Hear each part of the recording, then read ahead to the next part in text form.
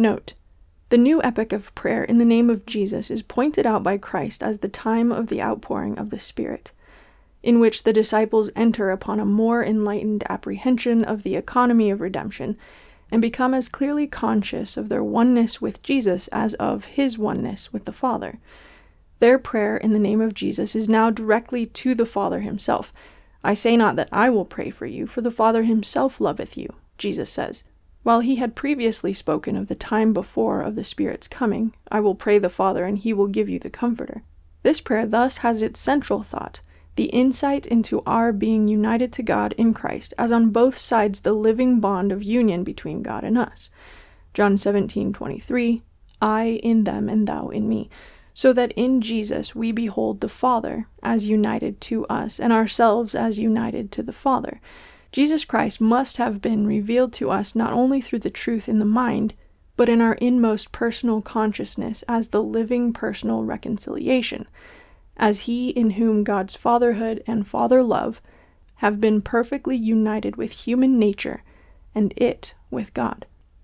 Not that with the immediate prayer to the Father the mediatorship of Christ is set aside, but it is no longer looked at as something external, existing outside of us, but as a real living spiritual existence within us, so that the Christ for us, the mediator, has really become Christ in us. When the consciousness of this oneness between God in Christ and us in Christ still is wanting or has been darkened by the sense of guilt, then the prayer of faith looks to our Lord as the advocate, who prays the Father for us. Compare John 16:26 with 14:16, 17, 9:20, Luke 22:32, and 1 John 2:1. To take Christ thus in prayer as advocate is, according to John 16:26, not perfectly the same as the prayer in his name.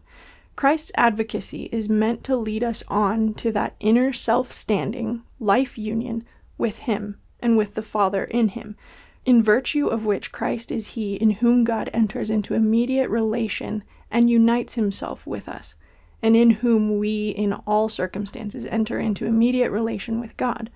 Even so, the prayer in the name of Jesus does not consist in our prayer at his command. The disciples had prayed thus ever since the Lord had given them his Our Father, and yet he says, "Hitherto ye have not prayed in my name."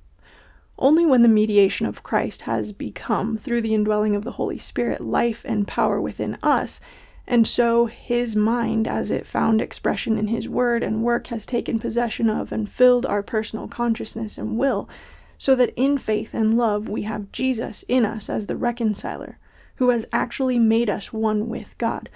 Only then his name, which includes his nature and his work, is become truth and power in us, not only for us, and we have in the name of Jesus the free, direct access to the Father which is sure of being heard. Prayer in the name of Jesus is the liberty of a son with the Father, just as Jesus had this as the first begotten. We pray in the place of Jesus, not as if we could put ourselves in his place, but in as far as we are in him and he in us.